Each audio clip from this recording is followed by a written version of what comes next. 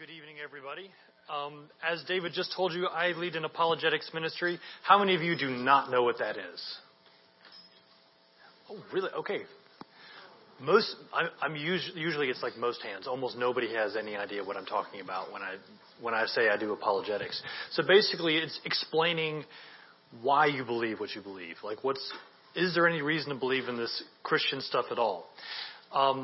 Like, for example, what we're talking about tonight in March, as we're getting ready for Easter, is the resurrection of Jesus. And the question is, did it actually happen? And how can you know that? Paul said in 1 Corinthians 15 that if Christ has not been raised, your faith is futile or useless because you're still in your sins. So as Christians, we're committed to certain things, like that there's a God. Because if there's not a God, then we should all just go home now. We're just wasting our time. If Jesus has not been raised from the dead, then Christianity is a waste of time, and we should perhaps find another religion. And if you look 2 verses later in 1 Corinthians, there's no point in even following it like for just because it makes you a better person. Paul said, if we have hope in this life only in Christ, then we are of all men most to be pitied. So we really should find something else to do if this isn't true. So what I want to do is take a look at some historical reasons to think that Jesus actually rose from the dead. And what I'm going to do is I'm going to divide this into 3 parts. We're going to first look at sources. So where do we go for information about this? We're trying to make a case for an event that supposedly happened 2,000 years ago on the other side of the world before there were video cameras and things. So how can we know something like that happened? Where do we go to look for evidence? And after that, we're going to move into the section of facts. We're going to try to come up with some basic things that we can say that any hypothesis, any way of explaining these events must deal with these facts. We're not going to go very many. We're only going to do 3.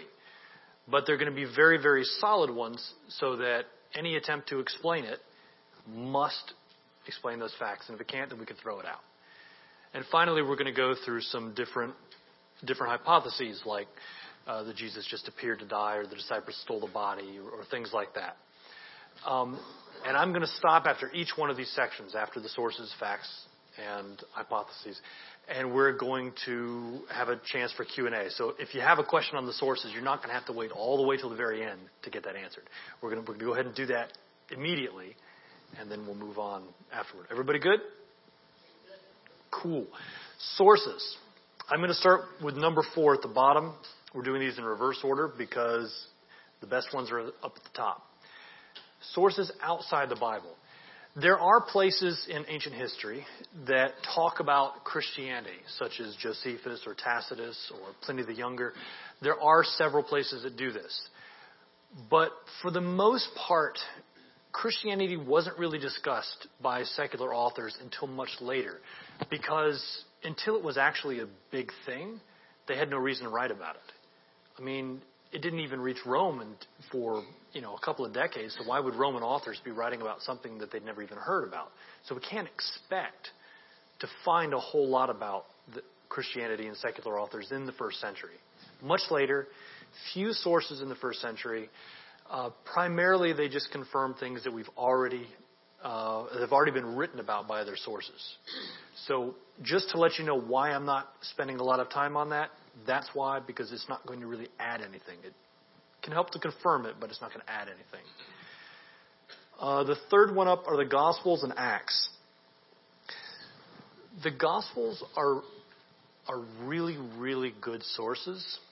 The problem is there are a lot of people today who have spent too much time on the internet and not enough time reading books, and they don't understand that the Gospels are actually good sources. Most New Testament scholars use the Gospels all the time, and when I say most New Testament scholars don't believe Jesus rose from the dead. That's actually a surprising thing to most people. I'm doing a PhD in New Testament. That's the way it is. I still, for the life of me, don't know why you would go into New Testament studies if you don't believe in Christianity. But that's what people do. I guess they have nothing better to do, and they just needed to pick something in history, so they do. But that's how it is. So you can use the Gospels for getting information about the resurrection, and they are good sources. The problem is going to be, in discussing with someone, how bogged down do you want to get in, well, this, Matthew says this, but Luke says this, and then John says this, and Mark says this, and then you run into that a little bit with Acts, but not as much.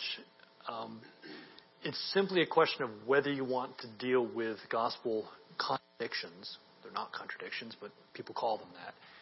Do you want to deal with that or not?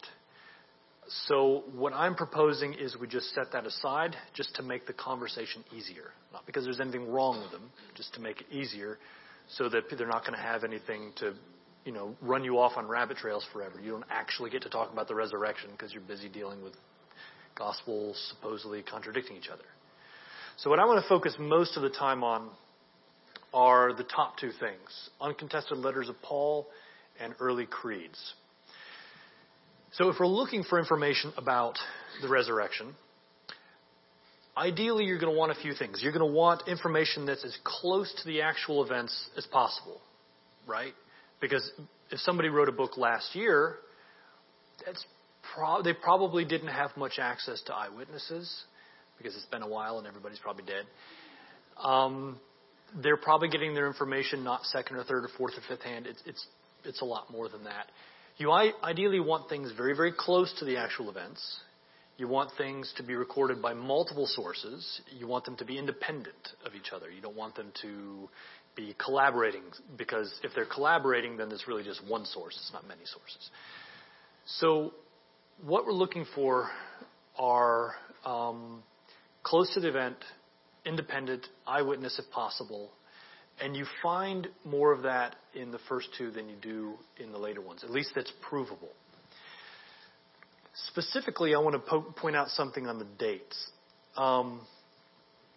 If we're looking at dates when the New Testament books and epistles were written, you find that these first two are way, way earlier than everything else. So let's say we'll use this room as like a big timeline. And the crucifixion of Jesus is that wall. And this wall is, let's say, AD 100. According to critical scholars, and you're not going to, you can argue for earlier dates, but then that's one more step, and that's the same reason we're not going to the Gospels. Most New Testament scholars would say the Gospel of John was about here, about 95 AD. Matthew and Luke are going to be somewhere in this range, maybe 80, 85. There's debate on which came first. It's about the same. Acts would be a little after. That's like second Luke. So Matthew and Luke are going to be here. You'll find Mark probably about here. So first gospel most likely about 80, 70. So even if you go with this, though, it's really only 40 years after the death of Jesus. So honestly, that's not that bad, because people do live for more than 40 years, so you can still have people around who were there originally and knew what was going on. So if you forget everything else tonight, remember this. If you need to go to a gospel and you need to make a point about how we can trust what's in the New Testament, Mark was written within the lifetime of the people who were actually there. 40 years is, people did die earlier back then, but some people did live a long time. John was over there. There's an example. So Mark was about here. Paul died in the early 60s, so he's in here. So Paul had written everything before the first gospel. So anything that comes from Paul is going to predate all of the gospels. So this is one of the reasons why we're focusing more on the letters of Paul and things that come before that rather than the Gospels, because we can date them earlier. I need to make a note here, the uncontested letters of Paul. As I said, most New Testament scholars are very, very skeptical. There are 13 letters attributed to Paul in the New Testament. Only 7 of them are considered to be authored by him without a lot of dispute. Real quickly, it's Romans. I'll go slowly so you write it down. Romans, 1st and 2nd Corinthians,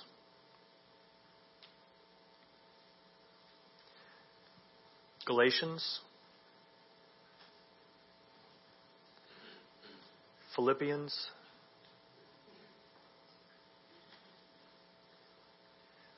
First Thessalonians, and Philemon. So Romans, 1st, 2nd Corinthians, Galatians, Philippians, 1st Thessalonians, and Philemon. So if you're pulling out of one of those, you shouldn't get much argument that it was written by Paul. If you're pulling out of the other ones, now you have another step. So, and I'm trying to save you steps. So we're just going to be using ones from the uncontested letters of Paul. But there's an earlier set of sources that we can go to for that. There are early creeds, things that the Christians would pass along amongst each other. They were written before Paul's letters in a lot of cases. Some of them right after the death of Jesus. Things that they would do, such as like, Jesus is Lord. It was a saying that they passed around that established some of the core tenets of Christianity before they had time to produce some of these longer works. You can find things like the hymn in Philippians 2 about Jesus emptied himself and took on the form of a man. That's one of those. There's some things early in Romans. For example, tonight what I want to point out is an early creed in 1 Corinthians 15 that's going to be especially important, because we can date that with great confidence, even from secular scholars, to about here. Even people who don't believe that Jesus rose from the dead or that the New Testament is inspired by God will say that this creed was certainly written within 6 months to 2 years after the death of Jesus. So if people say, well, there's legendary development, not in 6 to 24 months there wasn't. That's really, really quick. Compared with the Gospel of John over there versus what you have right here, that's really, really fast. So could we put 1 Corinthians 15 up here? 3 through 7, please. Is it on the other page? Okay, that's fine. For I delivered to you as of first importance what I also received, that Christ died for our sins in accordance with the Scriptures, that he was buried, that he was raised on the third day in accordance with the Scriptures, and that he appeared to Cephas, then to the 12. Then he appeared to more than 500 brothers at one time, most of whom are still alive, though some have fallen asleep. Then he appeared to James, then to all the apostles. So, another thing that we should also take away from this, well, there's a lot of things we should take away from this. First, in the first few verses, I received what I delivered to you as of first importance what I also received. 4 things. Christ died for our sins according to the Scriptures, buried, raised, appearances. These 4 things are the exact 4 things that you find in the Gospels in that order. Death, burial, resurrection, appearances. The Gospels modeled their pattern of events off this, not the other way around. So if you need help supporting the Gospels, you can point out something like an early creed. Second, we know where Paul got this. Paul gives the story of what happened to him post-conversion in Galatians 1 and 2. And what we find is that he got this directly from Peter, also known as Cephas, and James. James, Jesus' brother, not James, the brother of John. Interestingly enough, there are only 2 people mentioned by name in this creed. One is Cephas, Peter, and in verse 7, James is mentioned as well. So if Paul got this creed from Peter and James, and it records the appearances to Peter and James, you now have eyewitness testimony 6 months to 2 years after the death of Jesus saying, we saw him rise from the dead. So there is actually very, very good reason to think that these appearances did happen, or at least they claim that they happened, for example. So these are some of the basic ideas that we use on sources. We use mostly what I'm creeds. Specifically, I'm just going to stay with 1 Corinthians 15 to make it simpler, as well as the uncontested letters of Paul, like Romans, Corinthians, Galatians. So I want to pause for a moment and ask, are there questions on the sources that we've been talking about? Yes. All right. Earlier you mentioned some secular scholars that Right. One of the ones that is most often pointed to is the description about early Christianity by Tacitus. Tacitus was a Roman historian, extremely well respected among scholars of Roman history. Tacitus said that early Christianity began after there was an outbreak, or there's an outbreak of this after the crucifixion of their leader Chrestus, an alternate spelling of Christ, and that it's broken out now in Rome. And then he says some other negative things about it. So basically just said, okay, their leader was crucified and identifies the leader as Christ, and that's about all you get. So it doesn't really add much. There's a passage in Josephus that's especially famous, but it's likely been altered by a Christian later on down the road. So you have to redact it. You have to edit it to figure out what was added by a Christian to figure out what it actually said. And if you do that, it basically says, okay, there was a wise man that many people thought he did a lot of amazing works. Some people thought that he was the Messiah, and then he was crucified.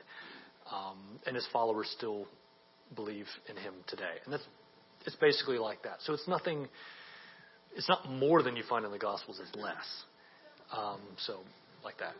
You said something about modern scholars supporting the idea that 1 Corinthians 15 is like the early within 6 months, that sort of thing. What are those? What are those?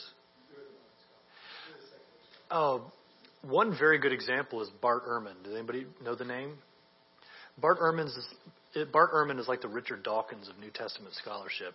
He basically spends most of his time trying to destroy it. He describes himself as an agnostic with atheistic leanings and repeatedly talks about how he started in conservative Christianity and then through his intellectual pursuits, he left it for something better. Nothing.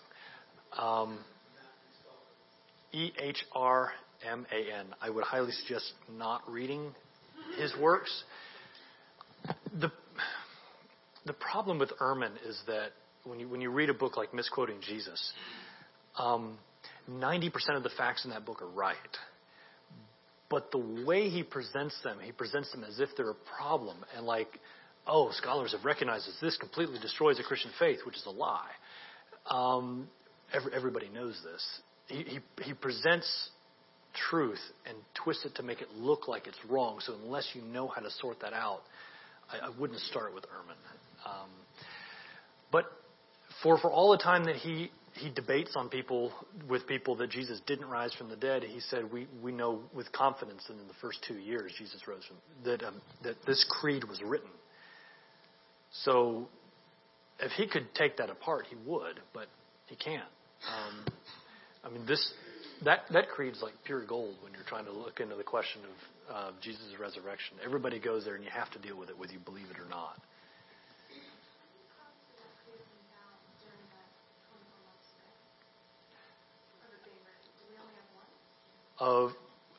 Found and written are different things. There have been lots of copies of 1 Corinthians found, but the question of how many, I think the earliest dating we have of New Testament manuscripts, you've got stuff from about 125 AD. There are some things right now that are currently being investigated that might be earlier than that, but the jury's still out. Most things have not been found sooner than that. What you have is in New Testament textual criticism, trying to figure out what the actual Greek of the New Testament is a whole bunch of scholars with nothing better to do and very boring lives who analyze all of the thousands of manuscripts that we found, and they basically put them in sort of, think of like a family tree.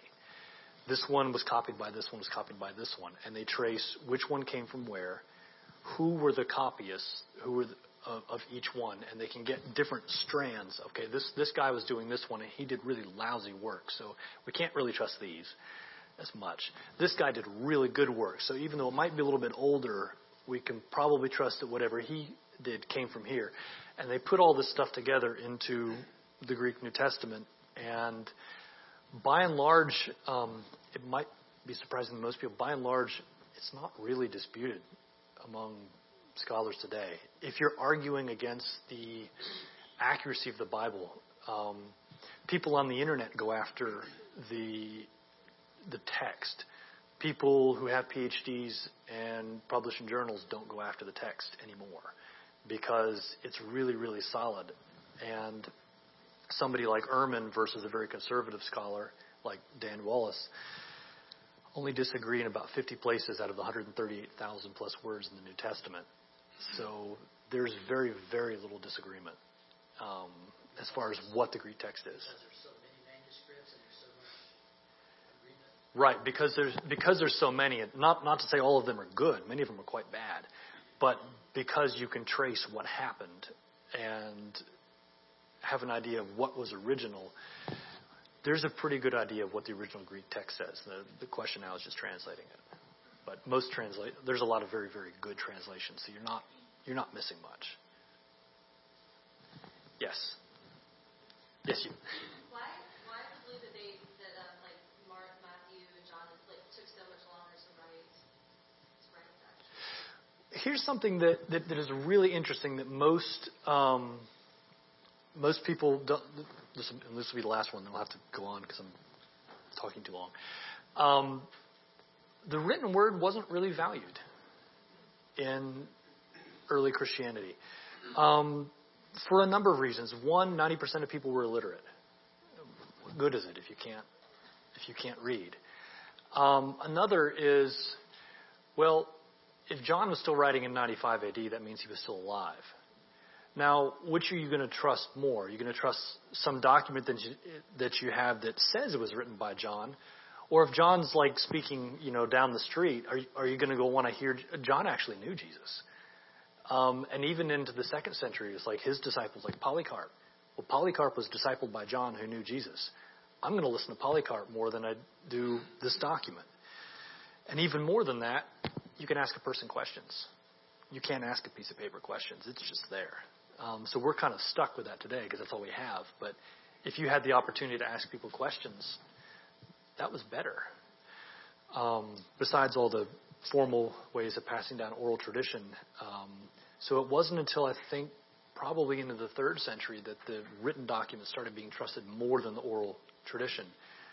So even when the Gospels were written, the oral sources were trusted more. Okay, yes. So when you said Mark is at 40 years, is that like how long it took for him to write it, or when he started it, like when it's finished, or when he started writing it? That's when the guess is when he actually put pen to paper or got somebody to put pen to paper and write it down. Very, very possibly it was communicated orally prior to that. And that it was only then that he wrote it down. Because, for I delivered to you as of first importance what I also received. The delivering and the receiving, those are technical terms for the delivering and the passing on of oral tradition.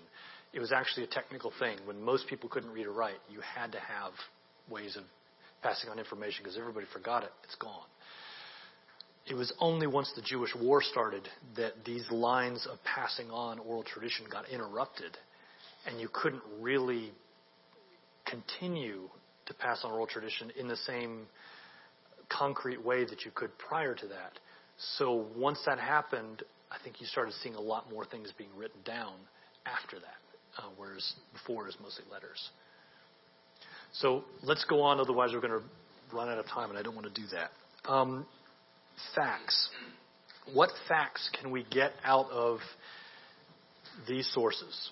Now, I want to present 3 facts that are very, very, very basic and don't seem to be outlandish, and most people shouldn't really have an issue with them. But they come out of the early sources, and they, I think, will help make a case that Jesus rose from the dead. The first one is that Jesus died due to crucifixion. And while that seems like a really odd fact to show that somebody rose from the dead, you kind of need it. Because if he didn't die, then he couldn't rise from the dead. Right? So he had to die. And in theory, it's not hard to show that someone rose from the dead. All you need is a sequence of 3 events. They were alive, and they were dead, and then they were alive again. Conceptually, it's easy, but it's really, really hard to have evidence for all of those three things in order because you actually need to have a resurrection to do that. But alive, dead, alive really isn't that hard to show. So you need the dead part. So he died due to crucifixion, which is largely uncontested by most people today, unless you're a Muslim, because the Quran says that Jesus just appeared to die, so they're theologically committed to arguing with that. The second one is that the disciples believed that Jesus appeared to them after his death. Notice what I'm saying here. The disciples believed that Jesus appeared to him after his death. Not that he actually appeared, because if you could somehow prove that he actually appeared, you don't need any other facts, because you've got a resurrection there and you're done. All you need to show is that they believed it. So, believing it. In this, for example, you have the appearances to Cephas, then to the 12, referring to the body of 12 believers, and then you have the 500 witnesses, and then you have James. And then in verse 8, Paul tacks on his own one. It's not part of the creed, but he says, and last of all, he appeared to me as one untimely born. 1 Corinthians was written in about 53 to 54 AD. This creed comes from before that. It's just being quoted here. So these 500 witnesses have been around for more than 20 years. Paul says most of them are still alive. So you have over 500. You have 500 people who have been around, and you can ask them questions for more than 20 years. So there are plenty of people who are claiming that they saw him, not to mention the 12. The 12 especially because they suffered and died for their beliefs. Later historians will show that, which can be useful to bring them in. You can also look at the book of Acts, for example. James was martyred. And even if you got no further than the book of Acts, the fact that other disciples kept preaching in the face of James's martyrdom shows that even in the face of persecution and death, they carried on. I don't know about you, but if I were making up a story and it were a lie, I would really think twice about carrying on preaching if I might lose my life over it. And finally, the last fact we're going to look at is that the church persecutor Paul converted. Paul talks about his conversion in many places, in Corinthians and Galatians and other places as well. But he was not part of the 12, and we'll see when we get into the hypothesis section how that will make a difference. So this is a short one for us to go over, but we will be coming back to these in just a second. So before we move on to the last section, any questions on the facts? 1, 2, or 3? Yes.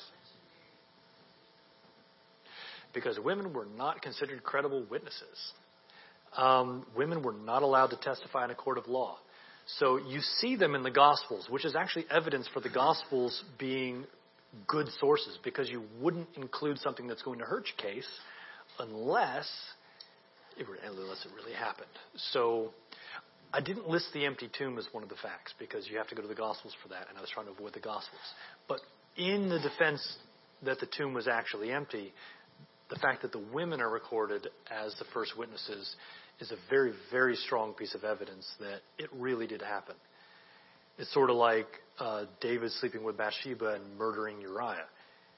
Well, it's not really, the most flattering of stories. You wouldn't put it in there unless it happened. The same thing. Yes? So, just for my clarification, you said, is it okay to use the sermons in Acts to say that's how we know the disciples believe that Jesus rose from the dead? Or we the sermons? Like Peter's sermon, or we try not to use Acts to show the disciples believe? I find Acts a little easier to get away with than the Gospels, just because there's only one of them, so there's not the contradiction thing. And Luke was a very, very good historian. It's not that I don't use the Gospels. It's just a question of, do you want to go there? If you're comfortable defending immediately add the conversion of James, and I would add the empty tomb. And there's some other ones you can do as well, but it's just a question of whether you want to do that. Acts doesn't have those same problems. Not as much. Okay. The Gospels are a little worse. Acts is a little better, but usually they get lumped in. You either do it or don't. Okay. But you're hearing me use those things, but it's not to support the main facts as much. They're like periphery details. Other questions? The third one was church persecutor Paul converted.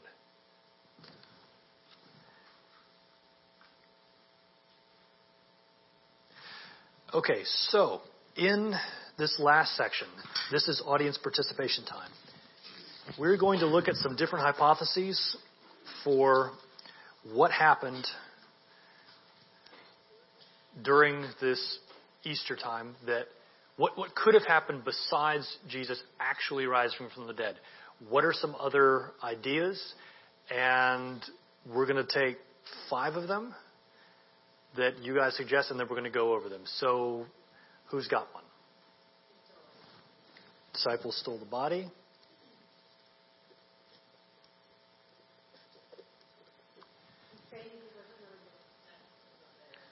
That's my favorite one I hear people say. What was that? That he didn't really die.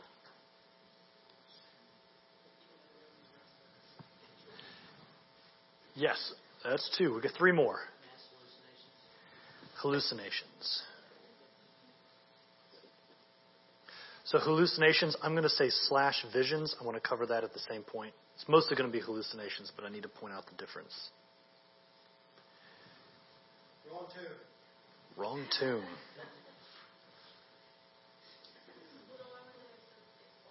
That's his job. Actually, it's your job. I'm going to flip this around and make you guys answer it. Number 5. We've got 1 more left. Legend. All right. So, disciples stole the body. We're the first one. Okay, so we're going to work through each one of the facts one by one. First fact was Jesus died due to crucifixion. Does the disciple stealing the body explain that first fact? Yes, because there has to be a body for them to steal it, right? Okay, good. What about the second fact? The disciples believe Jesus appeared to them after his death.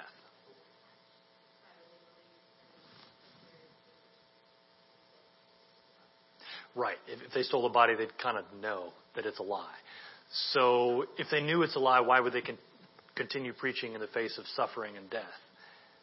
It doesn't make any sense. So it really doesn't explain the second fact. What about the third one? Conversion of Paul. Would the disciples stealing the body convince Paul?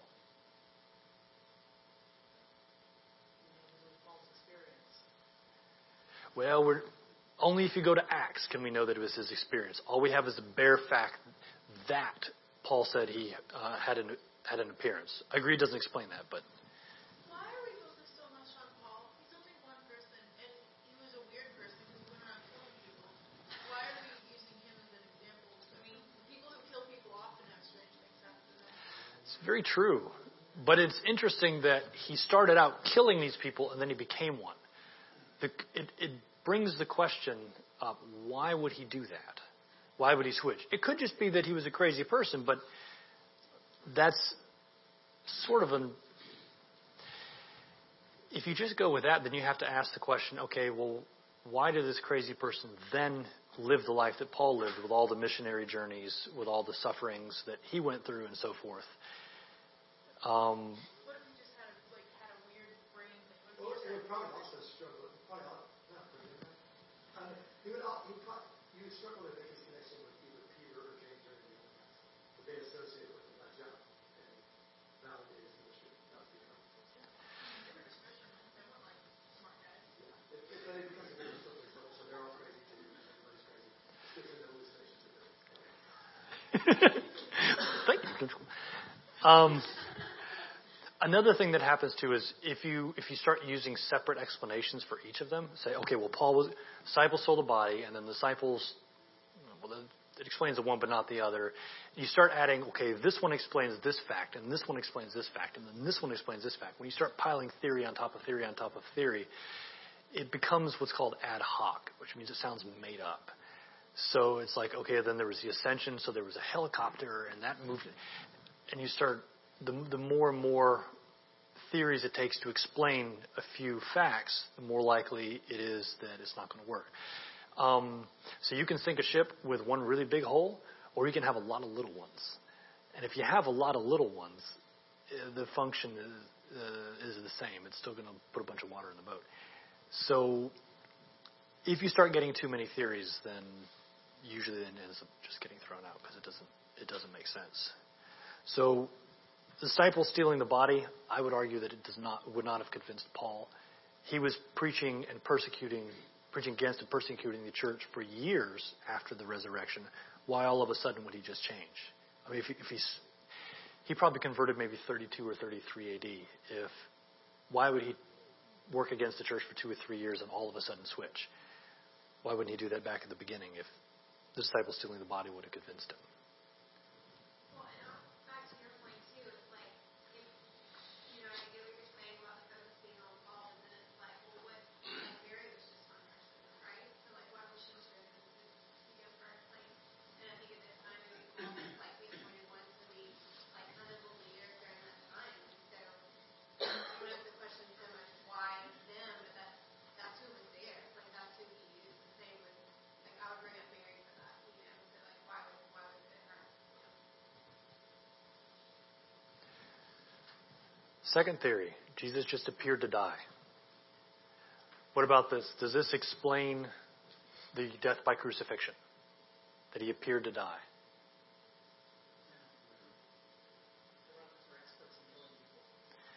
Yeah, the Romans were experts in killing people. It's very unlikely that Jesus survived the crucifixion.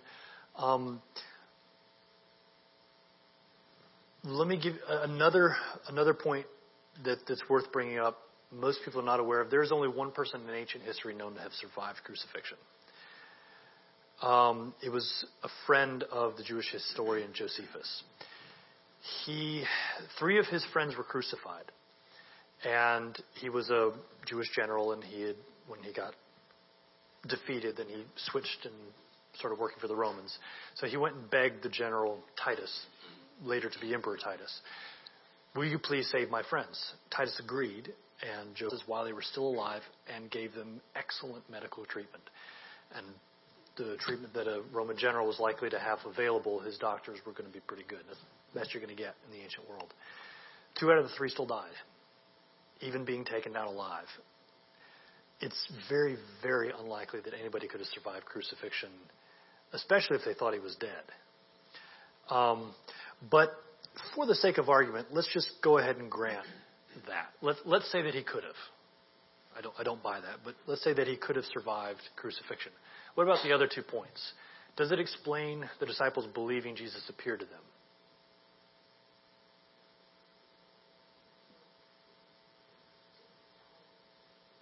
Well, but if he didn't die, then he would at least be very, very weak. So would have thought he was dead. How would he have got out of the tomb past the Roman guards? And then how would he have gone like fainted? That's exactly right. How many of you have seen The Passion? Yeah. Remember how Jesus looked? That's probably about right. So in that state, he gets laid in the tomb. And suppose that he didn't die of exposure over the couple of days that he was in the tomb. So he would have rolled away the stone, beat up the guards, walked on his nail-pierced feet over to see the disciples, and said, "I'm the risen Lord of life." And they would have said, "Wow, I want a resurrection body just like that one." It's not very likely he would have convinced the disciples. What about Paul? About the same as the disciples. So, swoon theory, Jesus just appeared to die, doesn't go so well. Hallucinations and visions. This is far and away the most common explanation of the facts, of the ideas of what happened to Jesus after he supposedly died and rose from the dead. Let me separate these out. Hallucinations and visions are different things, at least in their technical definition. A hallucination is something that occurs in your own mind. It's very much like a dream. A vision, on the other hand, as they would be used in literature like this, is for something that was actually there. For example, if I say that I see a figure, sitting on that bench, if it were a vision, there would be something there. Actually there, like you might see it or whatever. There would actually be something there. If it were hallucination, it would just be in my own mind. There really would be no thing there, no external referent. So most people don't go with visions because that means that Jesus actually did somehow manage to appear to people after he was dead, and now you've got supernatural, so people leave that alone. But I want you to understand the difference between the two. Hallucinations, on the other hand, is something that happens in your own mind. So, would hallucinations account for Jesus' death on the cross? I'm seeing some yeses and some nos. What do y'all think?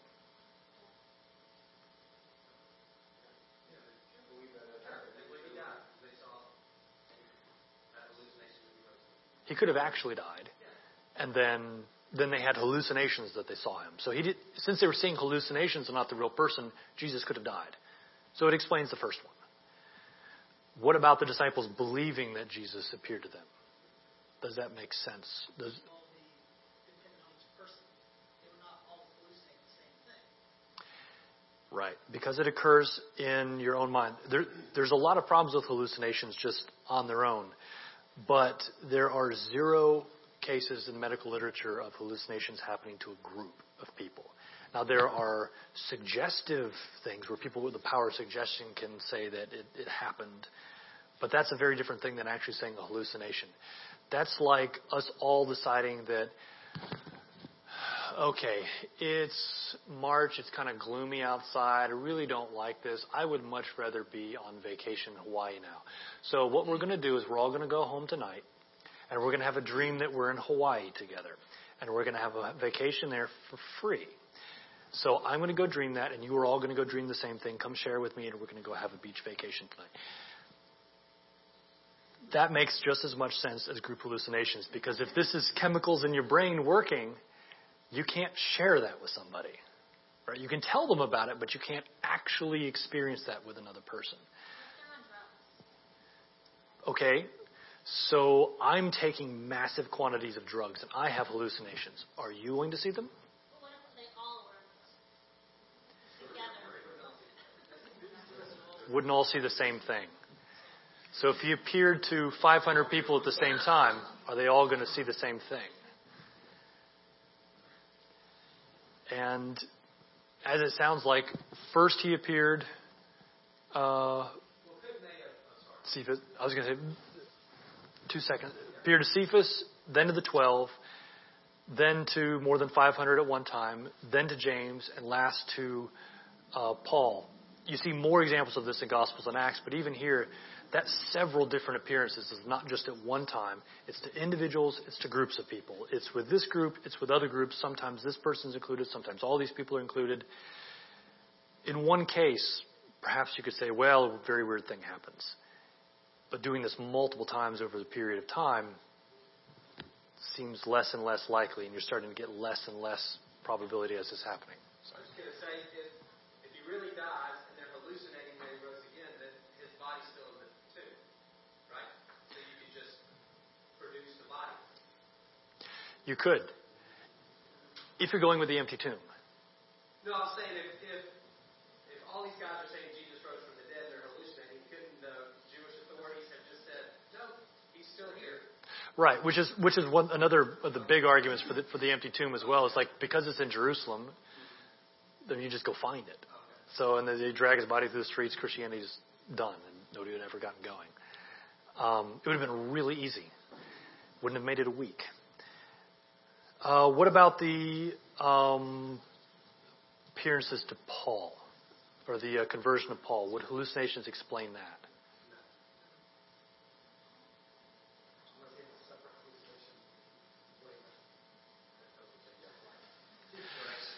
Well, another thing about hallucinations is the people who supposedly experience them don't fit the type of the ones who normally do. The single most common category, at least in recorded cases today, of people who experience hallucinations are women over 60 who have just recently lost their spouse, whom they loved quite a bit. If they had a bad marriage, no. If they had a good marriage, yes. And they're bereaving their loss of the loved one. Hallucinations can come in a variety of different modes. You can have an auditory hallucination where you hear something. You can have a visual hallucination where you see something.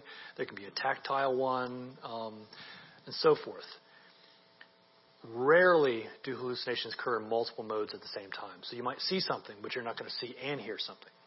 Or you might hear something, but you're not going to see and hear and feel something. So you're not going to be able to touch necessarily the thing. You might get a feeling that somebody's there, a sense of presence, but you won't see it. So it's usually that group of people, which doesn't fit any of the people here who are all young men. And the disciples may have been bereaving the loss of their teacher, but Paul wasn't. And they're seeing and feeling and so forth Jesus in multiple modes at the same time, which doesn't fit what normally happens. So just on their own, these hallucinations don't fit what normally happens, besides the group hallucination thing, which there's never been a recorded instance of that ever happening. And there's still lots of drugs today, and people take those all the time. And if that were causing hallucinations, there would be at least one, I think, record of that happening. So while this one is the most common hypothesis today, hallucinations explains his death, but that's it. And that doesn't really get you far because lots of people have died. What about the wrong tomb? They went to the wrong place. The Romans who buried him just take you to the right tomb and show you the Christ. Mm-hmm. So if you're going with the empty tomb theory, I mean the Jewish leadership was very motivated. To end this, they would have found out where the tomb was, presumably. But I mean, if we say the wrong tomb, well, actually the empty tomb wasn't one of our facts. We can say, okay, fine, wrong tomb.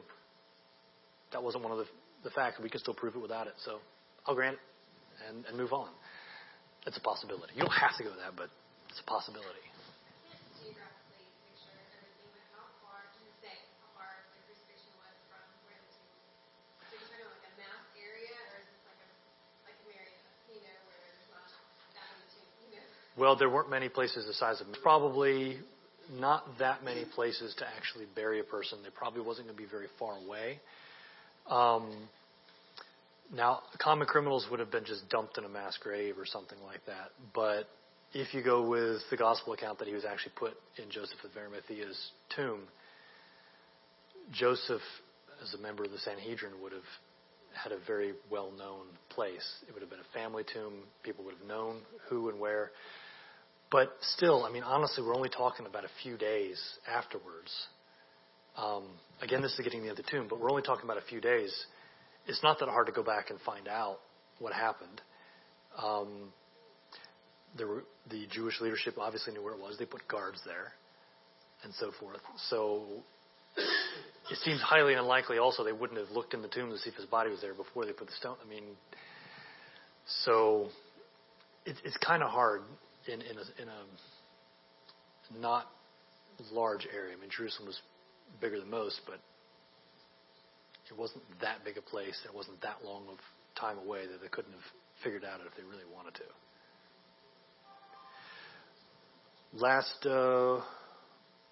Last question, or a hypothesis, legend. What about all this stuff about Jesus was just a legend? It was all made up. What do y'all think?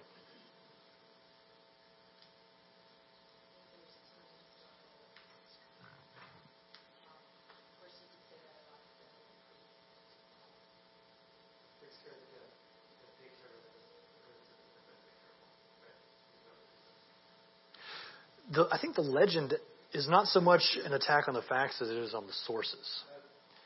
So what it is trying to say, well, these sources are worthless, and we don't need to be listening to them. There are...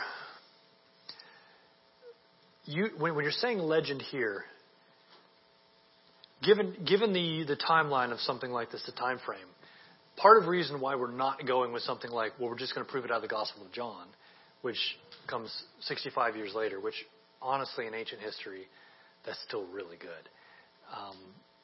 There are a lot of things that you'd find in history textbooks that are much less well attested than 65 years after.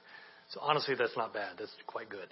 But part of why we're not using John, part of why we're not using the other Gospels or the uncontested letters of Paul, which still represent early thought in Christianity, why we're bothering to go through all of this is to avoid this question. You're not going to get a legend in 6 to 24 months. That's too far. That's too close for legendary development to wipe out the core facts of history. Besides that, related to this, you also have the idea that Jesus never existed. But while that's, again, popular on the internet, there are precisely, I think, 4 or maybe 5 people who have PhDs in relevant fields who actually think that. And I mentioned Ehrman earlier. He actually wrote an entire book, Did Jesus Exist?, countering the view that Jesus did not exist, saying that's dumb. So when he's on that side, when he spends all of his time arguing against Christianity, he's like, no, Jesus really did exist. I'll just sit back and let Bart take care of it. I'll just defer to him. He just believed that he existed, but he didn't raise from the dead. Right.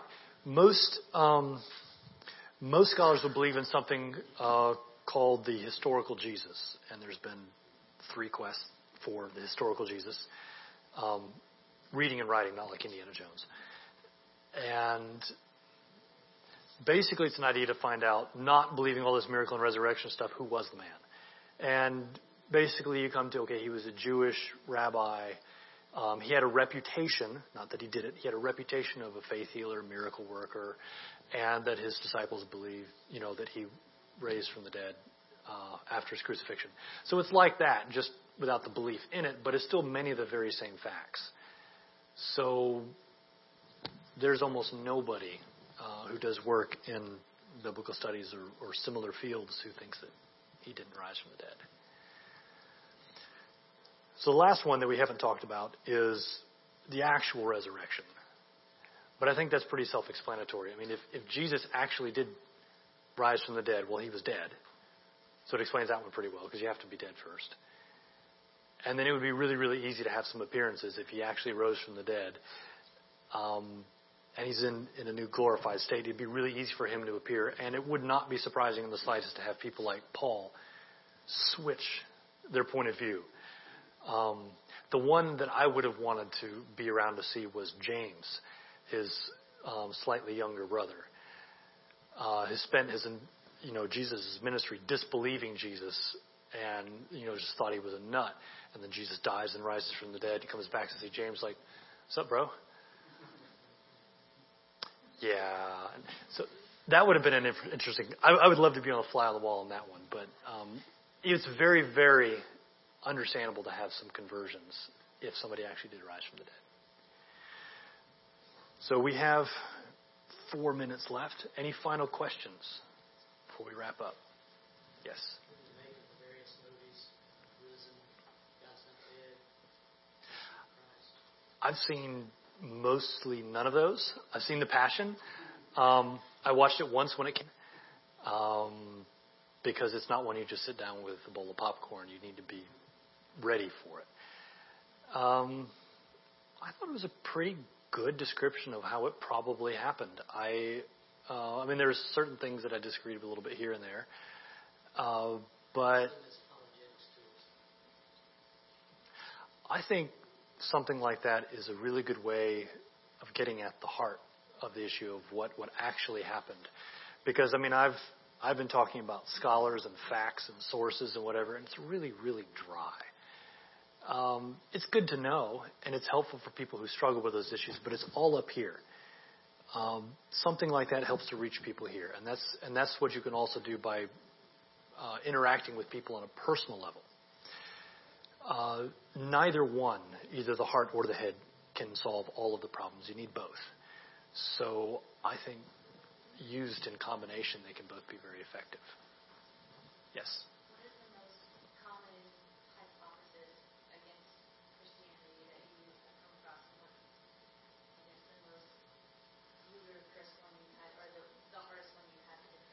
Christianity in general, or the resurrection? Resurrection. The most common is hallucinations. At the scholarly level, that is far and away the most common one. And I don't know why. Well, somewhat, because some of these other ones have been tried. The swoon theory was tried in the late 19th century, and it held up until D.F. Strauss, and then Strauss killed it when he explained what I did about Jesus walking out. It was done. And some of these other ones have sort of held for a long time, but then periodically they keep dropping, and so that's kind of like what you're left with. Because scholars have been arguing about this for a long time. The most ridiculous one is that Jesus was an alien. Put that on there. I love that one. I say, perfect, I agree with you. He was not of this world. Done. Another one. Yeah. Jesus has a twin. Yep, Jesus has a twin is another one. Twin theory's been common. So that's another one. We can go through that as well. Yeah, and this is something that nobody has that we haven't even touched on. Is that okay? We've provided evidence for why we think it was the resurrection. For example, that was the original claim of the first Christians. Jesus rose from the dead. The disciple stole the body has historical claim as well, because that was a claim of the Jewish leadership. Okay, both of those are historical.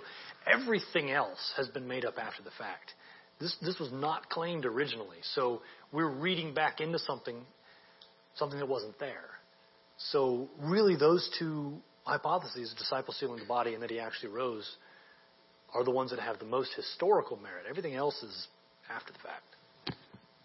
Last one. Okay. All these arguments are very convincing if you want to believe that it's true. Mm-hmm. But a lot of people in my life have no desire to believe that this is true. So, like, the biblical, like the creed even is taken, in this case, from Scripture. So if someone finds Scripture to be unreliable, then where else do you go? You can't, it's like defining a word with the word. You can't define a word by using the word in the definition. So Right. to show that the Bible is true, I mean, I believe that it's true. It's not me, I'm just saying, like, to show that it's true by using the Bible seems a little counterintuitive to someone who doesn't have an inclination to believe that it's true. Yes and no, except that we weren't using the Bible as the Bible. The Bible actually just refers to the way that the thing was put together. Instead of being on a scroll, they put them up like this and then they sewed it together or whatever. So that just refers to how the thing is bound. But all of these were individual documents. So, Which I understand with like the creed and everything, but the creed is even based on people who had a stake in wanting Jesus to be alive. biased. But why would any author take the time to write something unless he had a stake in it? There is no work that is unbiased. Everybody has a bias. It's not a matter of finding an unbiased source. It's a matter of understanding what their bias is and then dealing with it. So that's really how scholars deal with that, and not just biblical scholars. I mean, Roman historians. People like to discredit the stuff in the Bible because they say, well, there's miracles. Tacitus has miracles, but I mean, woe be to the Roman historian who throws out Tacitus because he's got a couple of miracles in there. They work around it. And what I've been doing is not accepting things like miracles and stuff in there. I'm just treating these as regular old ancient sources. Right. But people do, though. I mean, like, people put their lives on the line for things that are untrue all the time, but not because they know. Right. So, and that's the key point. I'm not saying that Jesus actually appeared to them. There are plenty of people who die for a lie, but you don't die for something that you know is a lie. It's very rare. Liars make poor martyrs. So that's why the fact was worded, the second one particularly, the disciples believed that Jesus appeared to them, not that he actually did. So it's a matter of trying to separate out the bias as much as you can. And to your first question, some people are not going to listen no matter what, and that's on both sides, whether you're Christian or not. What I'm trying to do with this is adopt not an overly accepting point of view or an overly skeptical point of view. I'm using a method that is referred to as methodological neutrality. We're just going to lay out what's there and do our best to try to make sense of it without assuming that miracles happen or miracles don't happen, for example, that there is a God or that there's not a God. What seems to have happened, and then we sort it out afterwards, not going in with a God or not. It's time. But For people that Courtney's talking about that don't believe in the Bible, are there other sources that she can have them look at? For the resurrection? Yes.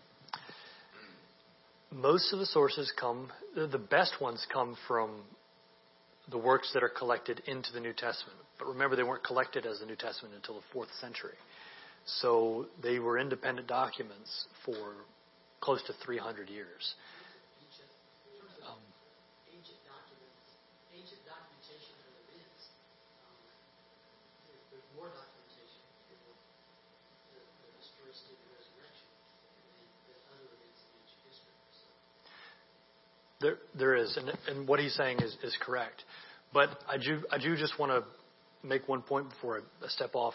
Like, I'm doing a PhD in New Testament. This is what scholars do. The New Testament documents are treated as documents like everything else. Just because people believe in them doesn't invalidate people from looking into them in a neutral manner as best they can. It's done all the time by people who do not believe Jesus rose from the dead, whether they're studying the resurrection or whether they're studying anything else. That's just what they do. Good. Maybe you can hang around? Yeah, I'll be around. Y'all have more questions?